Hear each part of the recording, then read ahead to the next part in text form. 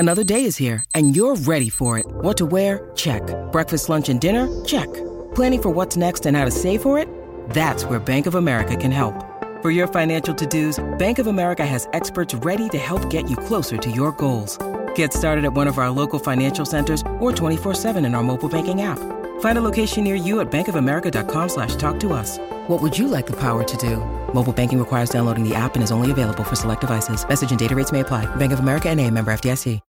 When you need mealtime inspiration, it's worth shopping Kroger, where you'll find over 30,000 mouth-watering choices that excite your inner foodie. And no matter what tasty choice you make, you'll enjoy our everyday low prices, plus extra ways to save, like digital coupons worth over $600 each week. You can also save up to $1 off per gallon at the pump with fuel points. More savings and more inspiring flavors make shopping Kroger worth it every time. Kroger, fresh for everyone. Fuel restrictions apply.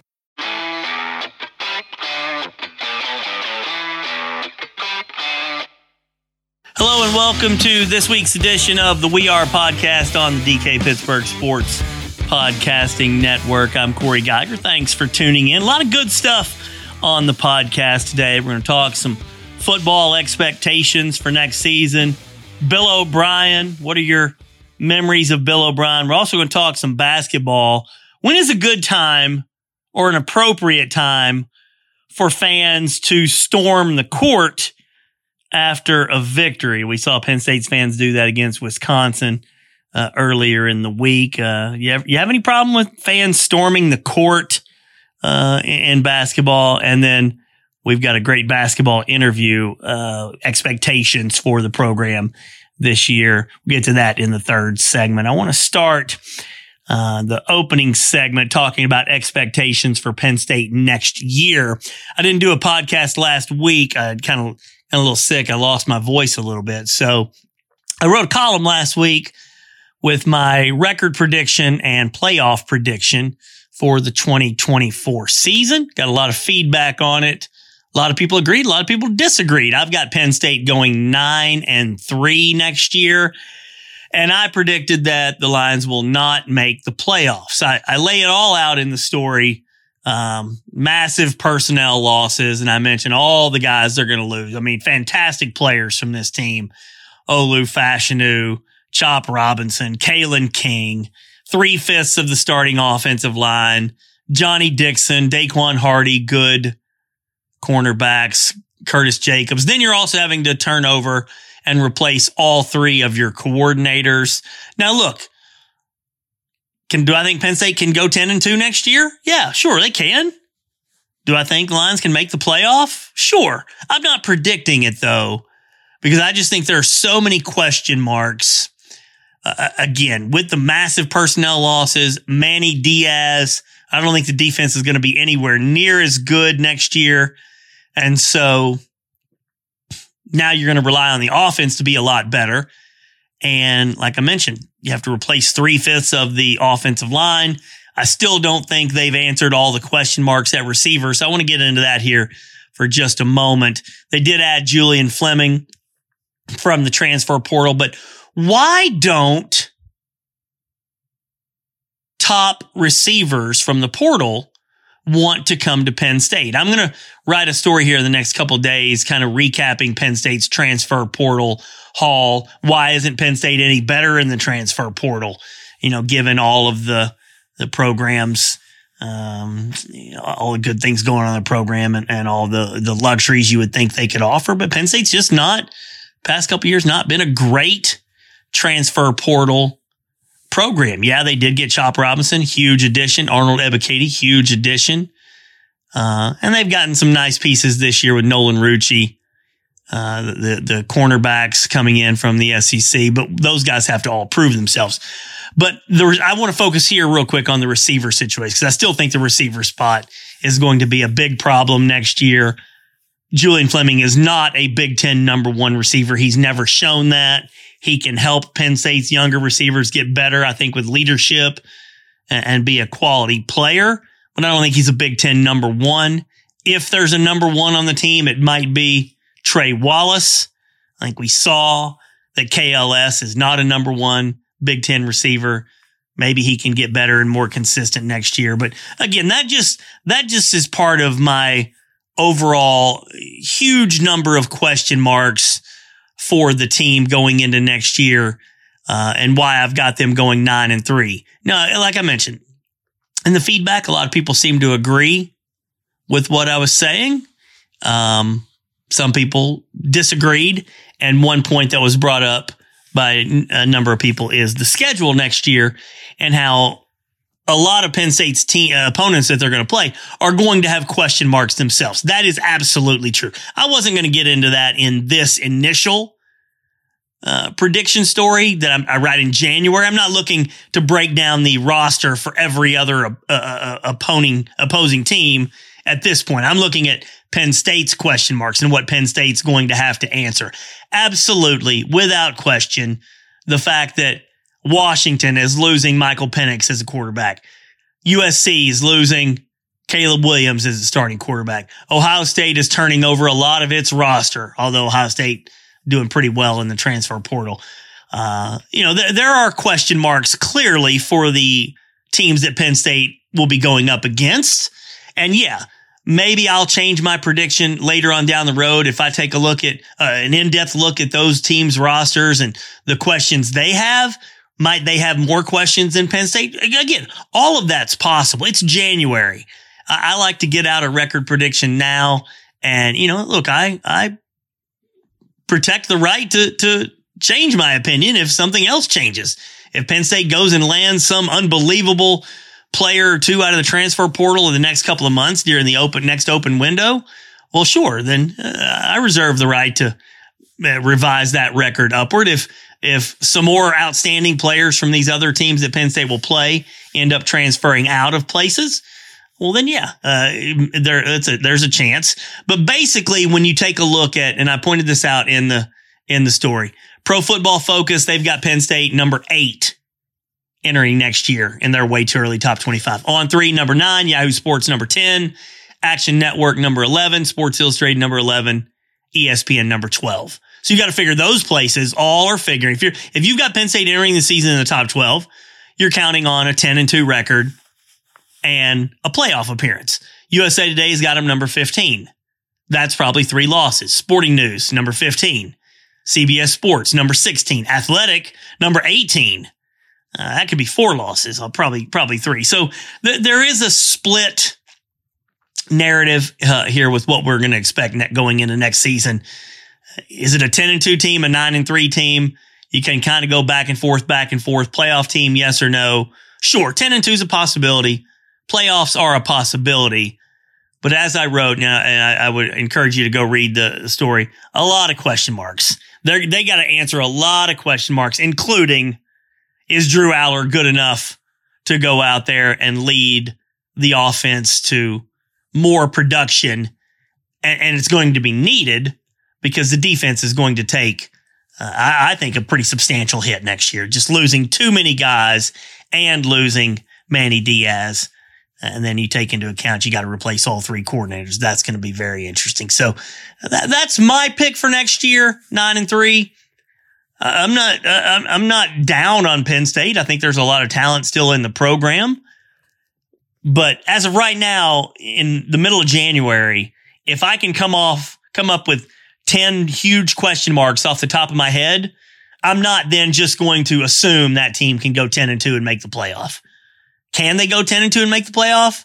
Yeah, if some things go right and they get some better play from some areas than maybe I'm expecting right now. But I will say this, and I wrote this in a comment in the Asylum on the comment section. Somebody predicted Penn State to go 16-0, kind of having some fun with it. Said he's got concerns about the program just like I do, but still picking them to go 16-0. And my response was, fan optimism is always undefeated. Look, there are a lot of, you can have reasons to be optimistic. I can have reasons for question marks. You can be right. I can be right. You can be wrong. I can be wrong. Probably some middle ground on all of it. Fans, that's the beauty of being a fan. You can place a whole lot on hope. I try to be a little more analytical and, maybe critical based on until I see some areas prove more to me than I've seen so far. So that's 9-3, no playoff for me going into next year, but they'll certainly have a chance to make the playoffs. So just wanted to get that out. I wanted to talk about it last week, but I didn't because I didn't have the podcast last week. So check out that story. Post your comments in that as well.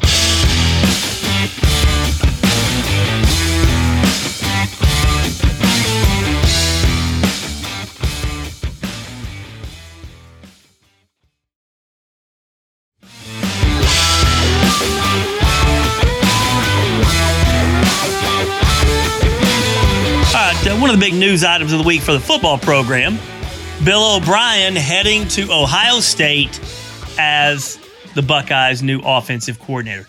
I want to ask you folks to kind of ponder this. What is your perception of Bill O'Brien? What's his legacy at Penn State in your mind? I've made no secret of the fact that I hold Bill O'Brien in tremendously high regard for everything that he did at Penn State in 2012 and 13 during some terribly, terribly trying times and kept the program afloat. I think the vast majority of you probably agree with me, but I'm also aware that some of you disagree. And I've seen the feedback over the years that from some people, some Penn State fans who are not just tremendously maybe not appreciative is the right way to put it, but their memories of Bill O'Brien are not quite as positive or optimistic as mine and some other people for the reason that Bill only stayed for 2 years. And it was clear even after year one, he wanted to go to the NFL. He came back for a second year, and then it was obvious that he wanted to go to the NFL, and he did go to the NFL. I still think Bill's an NFL guy. He's coming back to college from the New England Patriots where they really struggled. So now he'll go to Ohio State and he'll be the enemy. That's what's interesting. Larry Johnson did great work at Penn State. Now he's at Ohio State, has been for a while, and he's the enemy. Bill O'Brien, pretty revered by a lot of Penn State fans, but he'll become the enemy the longer he's at Ohio State. And it's interesting how that kind of stuff works in college football. I always got along pretty well with Bill. I have a lot of respect for him as a football man and for all the things he did at Penn State. But I've also mentioned this before. I don't think Bill would have had a tremendous amount of success over the long haul at Penn State. I think he was a pretty combustible guy. I think that he did not want to be dealing with all of the garbage around the program at the time from the quote unquote Paterno people. I'm not going to get all too deep into that. You know what I'm talking about. There was a lot of it at the time. And I will say this. James Franklin still deals with a lot of that stuff. James Franklin still deals with people whose primary concern seems to be preserving and protecting Joe Paterno's legacy more so than making the current Penn State and future Penn State football program the best it can possibly be. Yes, I'm looking right at Jay Paterno when I say that. I'm looking at Anthony Lebrano when I say that. And I think the factions of people when Bill O'Brien was here 10 years ago, it was a larger number of people who were much more concerned about protecting their own butts and the legacies of other people than trying to move forward and help Bill O'Brien turn the football program back into a national success. Bill had to deal with a lot of junk, a lot of nonsense from people who I believe, and I feel very strongly in saying this, were trying to sabotage the program at the time and maybe didn't really want Bill O'Brien to succeed as much as he possibly could. And so that's part of the reason why I hold Bill in such high esteem. Not only did he come in here, keep the football ship afloat, but he also had to deal with just a gigantic amount of BS from a lot of different people. So now he goes to Ohio State a decade later, and it is pretty fascinating because Ohio State, as great as that program has been, Ryan Day heavily criticized, a lot of people looking for some big changes there. Some Buckeye fans even wanting Ryan Day out, which is ludicrous. But Ohio State lost a bunch of transfers, gained a bunch of transfers as well. I'll mention that in my story about Penn State's transfer process this offseason, how the Buckeyes have done. But, Ohio State's going to be good. They're always good. They're going to find a way to be really good. Hiring Bill O'Brien, I think, is something that can help them. Although, I think Bill has had some ups and downs as an offensive coordinator. When he's not been working with Tom Brady, he has not always been the greatest offensive coordinator. He's had a lot of success, but he's also had a lot of question marks. So we'll see how that goes with Ohio State. But I will say this, just from a purely personal and professional level, I wish Bill O'Brien nothing but success for all the things he did at Penn State. And to me, Penn State fans should be forever grateful and appreciative of what OB did.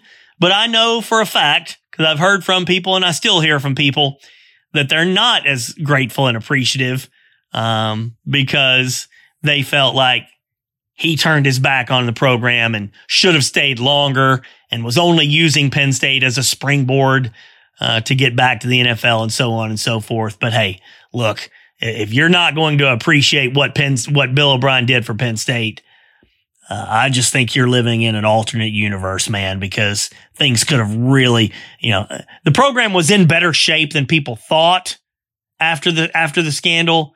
A lot of talk around the country of the program just collapsing and not winning any games or going 2-10 or something. That wasn't really going to happen. There was still talent in the program, but the reason that talent stayed in the program for the most part was Bill O'Brien coming in and showing leadership and keeping as many players in the program as he did. So I wish him the best of luck at Ohio State. So I do want to mention one more thing before we get to our basketball interview in the third segment. We talk a lot in the interview about Penn State's win over Wisconsin at the Jordan Center earlier in the week. Wisconsin came in ranked number 11 and leading the Big Ten. So after the game, Penn State wins the game in overtime, and the fans storm the court, which was pretty cool, but also leads to the question, because I did see people say, why are you storming the court? They're only number 11 in the country. What are you storming the court for? And I always laugh at those kinds of things, those kinds of discussions. They'll come up every now and then. That game was not in overtime, by the way. I misspoke. I knew it immediately when I said it. Penn State, that game did not go to overtime. Penn State won 87-83 in regulation. But look, I never have any issue with fans storming the court. One thing I try not to do, in my capacity, one as a sports writer or two just as a sports fan in general, I try not to tell you how you should be a fan. You can be a fan any way you want, and I can be a fan any way I want.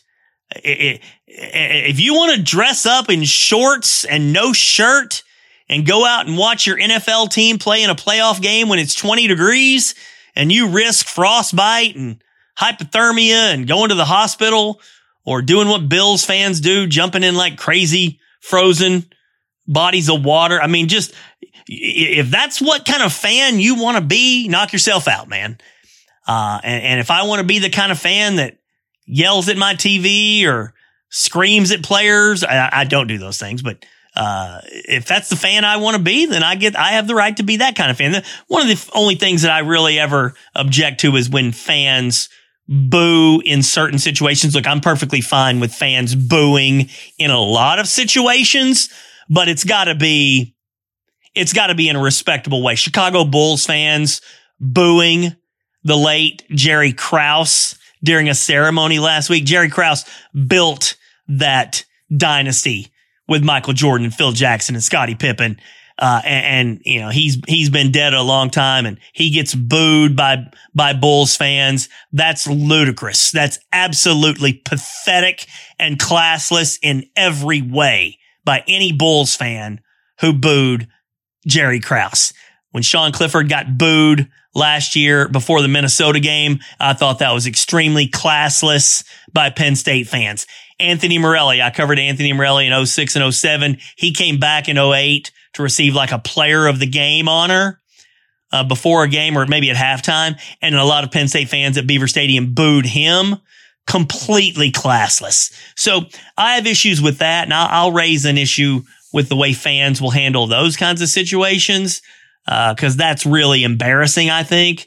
But by and large, however you want to be a fan, if you're spending your hard-earned money, you get to kind of do and say whatever you want as a fan.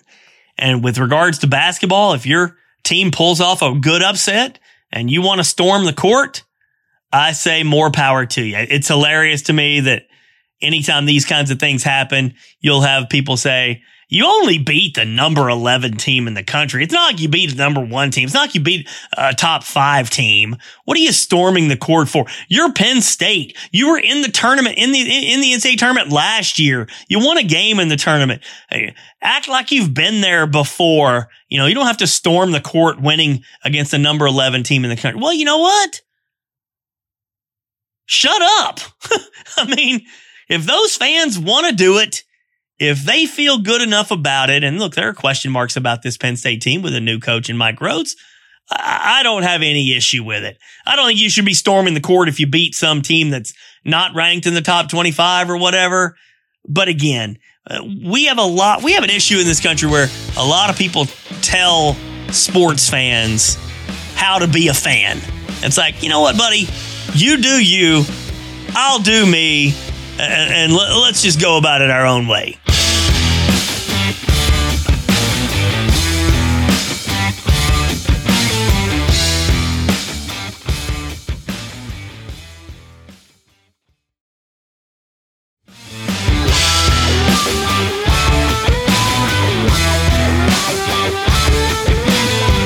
Talking a little college basketball, which is really my favorite subject, and my hope every year is that we can roll into February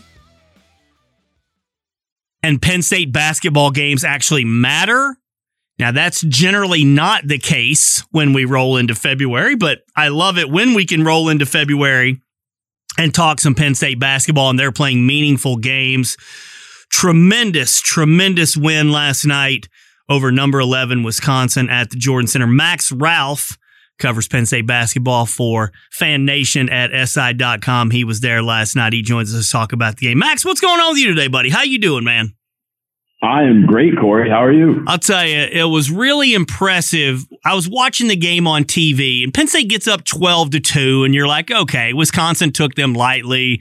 Wisconsin's the number 11 team in the country. They're unbeaten in the Big Ten. They're going to come back.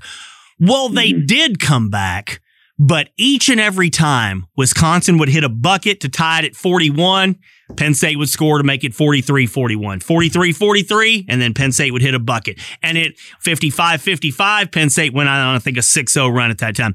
I thought the character and resilience of Penn State every single, and we're talking about, 10, 15 times Wisconsin got right back in that game and Penn State had an answer. I thought that was a really strong character showing by the Lions last night. Yeah, I would agree with you. And I think I was just thinking about it this morning. I think that was the most impressive part about that game because, we can talk all we want about the shooting woes that Penn State has had, and they didn't have that last night, which obviously contributed. But Wisconsin tied the game 7 times. It had 2 late lead changes. All of them came in the second half. You could think literally a week ago, they gave up a 10-point deficit to Northwestern, which is a pretty similar team to Wisconsin, a good team. And so I was really, really impressed. If you just think about Kanye Clary and Ace Baldwin, they were getting to their spots over and over and over again. They knew the scouting report. They knew where to attack. And they went at Wisconsin all night. They were not playing like underdogs last night. And I was really impressed by the resilience to come back after giving up a 10-point lead against Northwestern, getting blown out by Purdue, like you said, to just keep coming back over and over again last night. It was really, really impressive. So what did we learn then about 87-83, by the way, at the Jordan Center? If you can get Wisconsin, now Wisconsin's typically, kind of that slow them down team. I remember 36-33, 12, 15 years ago with an abomination of basketball. But that's not this Wisconsin team. This Wisconsin team can score a good bit and has a lot of offense. But what did we learn then about Penn State and its place in the Big Ten? Because the Big Ten is insane. Wisconsin was 5-0. At the bottom of the league right now is Michigan State and Tom Izzo, and they're an NCAA tournament, contender every single year. So what do we think we know about Penn State basketball right now today? I think that the best way to say it is chaos, honestly. Mike Rhodes came in here and you knew he was going to play suffocating defense, and he's done it over and over again. I mean, think about the way they came back from 18 points against Ohio State. And that's a team that's scoring, unlike Wisconsin. I mean, Greg Gard said it last night. They got us out of character early on, and that gave them confidence, and we never got it back. That's really what they're going to do. I mean, Ace Baldwin, I've never seen a player have the skill playing on-ball defense like he does to rip the ball away and get steals. They're a high-tempo team. It's just, honestly, we keep coming back to it, but it keeps coming back to the shooting. I mean, last night they hit 40% from three, but there's been, coming into the game, they were shooting less than 30% from deep on the season, which is just completely unsustainable. It's worse than Mike Rhodes thought they were going to be. And I mean, really, if you look at it, they shot the ball a little bit better in games against Michigan State or against Northwestern, you might turn those into wins. I think what we learned is that this team has an identity. It's to cause chaos. They're a bottom tier Big Ten team. And the way you get wins is to take teams out of their style and play how you want to. And really, Penn State has done a good job of that in every game except against Michigan State and Purdue. And, that's where we are. They can hang with the best of them. It's just depending on their shooting. Max Ralph from Fan Nation at SI.com. We don't need to get carried away yet about, NCAA tournament or anything like that, but they're 3-4 in the Big Ten. I thought they'd win 4 or 5 games total. I thought this was a 4-16, 5-15 kind of team. And they've been competitive in all but the Purdue and Michigan State games. So to me, what Kanye Clary can bring with the quickness and his ability to get his own shot and finish at a high level, I think that is sustainable night in and out. Ace Baldwin frustrates me. Last night he goes 4 for 4 from 3 before missing one. Some nights he disappears on offense. So to me, if they can get some level of consistency off it, look, I'm talking about scoring. I'm talking about scoring, not defense, but scoring from Ace Baldwin, scoring from Nick Kern. At least they've got the kind of ball handlers and guys that can keep you in a game. What else needs to happen beyond that? Yeah, I would say Ace Baldwin, I was really impressed with his ability off the bounce last night. As you mentioned, when he has struggled offensively, Penn State has struggled in games. I mean, he's put up, I think, 25 against Michigan when they came back. He's an X factor for sure offensively. And you brought up Nick Kern, and that kind of segues into something I definitely wanted to mention was he slotted back into the starting lineup for the first time in 10 games last night. Mike Rhodes switched that lineup up. And honestly, I think that is potentially a key here for Penn State the rest of the way, is that Mike Rhodes hasn't been afraid to make changes early in the Big Ten season, which is huge because last night, Qudus Wahab had a possession in the second half where he got the ball down low, had plenty of shooters open on the edge, and he just went up and took a bad shot, and he got to the bench right away. He played a season low in minutes last night, this fifth-year transfer that they got, the best size that they've got. And Rhodes gave Demetrius Lilly a career-high 19 minutes last night. Nick Kern slots in the lineup, gives you 15 points. And Puff Johnson was almost non-existent. I mean, this is a guy who's a team captain. He's expected to be a scorer, a shooter, and he hasn't been. And what impresses me is that Mike Rhodes did not hesitate to make that change. I think he knows as well as anybody that this year is going to have bumps and bruises. But I think personally, the way you make it worse for yourself is if you're not willing to adapt. And I thought last night, there's a lot of basketball to be played. They go to Ohio State this weekend. But I think seeing Mike Rhodes make those changes right now is a positive sign for the potential to win more Big Ten games than we might have expected coming into the year. This is pretty staggering, really, to be honest with you. For the rest of the season, Penn State plays one ranked Big Ten team. There's only one team on the schedule the rest of the way in the Big Ten that is actually ranked in the top 25. Now, that's staggering in and of itself. That's Illinois, number 14, which is a month away. The Big Ten is not, they've got Purdue at the top, but it's not a great league. You know, if Penn State's beating Wisconsin, that kind of tells you a little bit about Wisconsin. But the league doesn't necessarily have a great team other than Purdue that you think could go a long way in the tournament, although Matt Painter gets beaten all the time in the first round by terrible teams. But the rest of these teams all just, the phrase is cannibalize themselves. They all just eat themselves up. Nebraska's a really good team. You know, Iowa is Iowa. They're going to do certain things. You know, Northeast or Northwestern is a good team. You got to go there. So while there are no ranked opponents left except for Illinois, which might think, hey, maybe Penn State could run off another 6 or 7 wins. Is that reality? They're not going to be facing great competition here, Max, but they're going to be facing a whole bunch of good competition. Can they find enough to win, say, even 5 more games? An 8-12 record in the Big Ten this year, to me, would be a tremendous accomplishment for this team. I think it's absolutely possible. I'm not necessarily going to predict it happens because, look, they're not going to shoot 40% from deep like they did last night every game, but when you get a guy like Zach Hicks, who you brought in as a transfer simply to shoot the basketball, and he had gone, last game he went 2 for 4, but before that he was 0 for like 3 straight games. So I think Penn State got bit by a little bit of bad luck in a few circumstances. They've had a ton of resiliency, and their style of play is exactly what you want to beat these teams that are better than them. They're going to turn you over 10 to 15 times a game at least. They forced 14 steals against Northwestern, and their problem was they couldn't score off of it. So I think it's absolutely reasonable to expect 5 more wins or so, especially because of the guard play. I mean, you mentioned the collapses by Purdue and Matt Painter. You know, the Big Ten is a great conference with size, but if you don't have guard play to back it up, you're not going to win the games. And what Penn State has right now is the guard play. They don't necessarily have the consistency inside. So I do think that Ace Baldwin and Kanye Clary are 2 guys that are capable of keeping this ship rolling and producing a pretty solid season for all expectations considered. And it's not like there are a lot of great men in the Big Ten. Usually people just pound on Penn State on the inside, like Zach Edey can just destroy them for 30 and 20. But there's not, there's no other Zach Edys in the country, but there's not a lot of guys like that in the Big Ten this year anyway. Max, I just want to, what was the most impressive thing that you saw last night? If you can, not predicting going forward that it's going to happen again, but what was the one thing that sticks out most to you? You know, I gotta give some love to Demetrius Lilly. Honestly, I thought he was just an absolute spark, playing 19 minutes, a career high.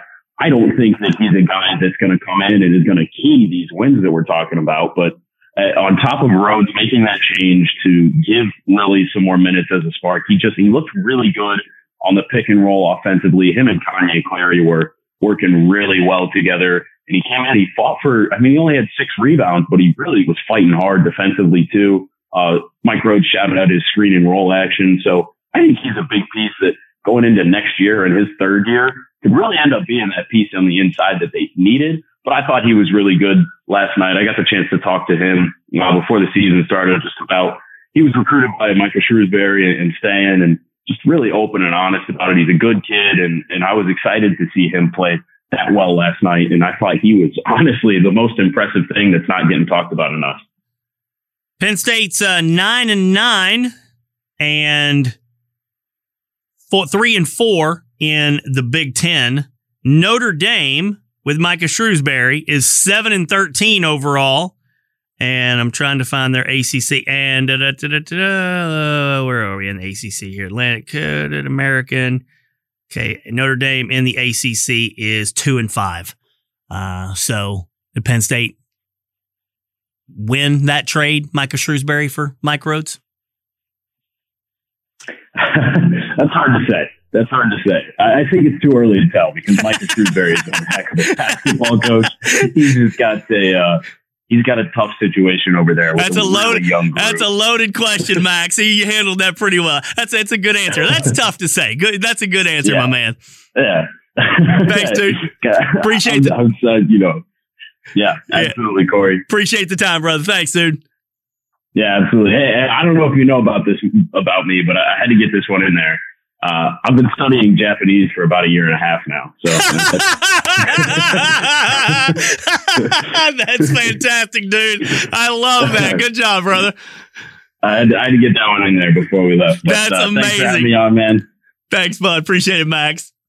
That's one of the best jokes anybody has ever told on this show. That is absolutely sensational after my encounter with James Franklin. Oh, my goodness. Max Ralph from Fan Nation at SI.com. We'll talk some Penn State basketball. I want to get your thoughts. 946-0435 if you want to join me. Look, it's middle of January. They're 3-4 in the league.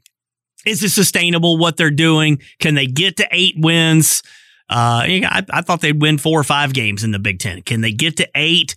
Like I've said this for a lot of years too. When we get to February, you just want some meaningful freaking basketball games. Just some meaningful games. So many years, Penn State's just buried and a complete non-factor once February rolls around. And so if we can get to February, we've seen it during some years where they made the NIT. We've seen it during a couple times where they made NCAA tournaments or made NCAA tournament runs even. I just love being able to talk meaningful college basketball when we get to February.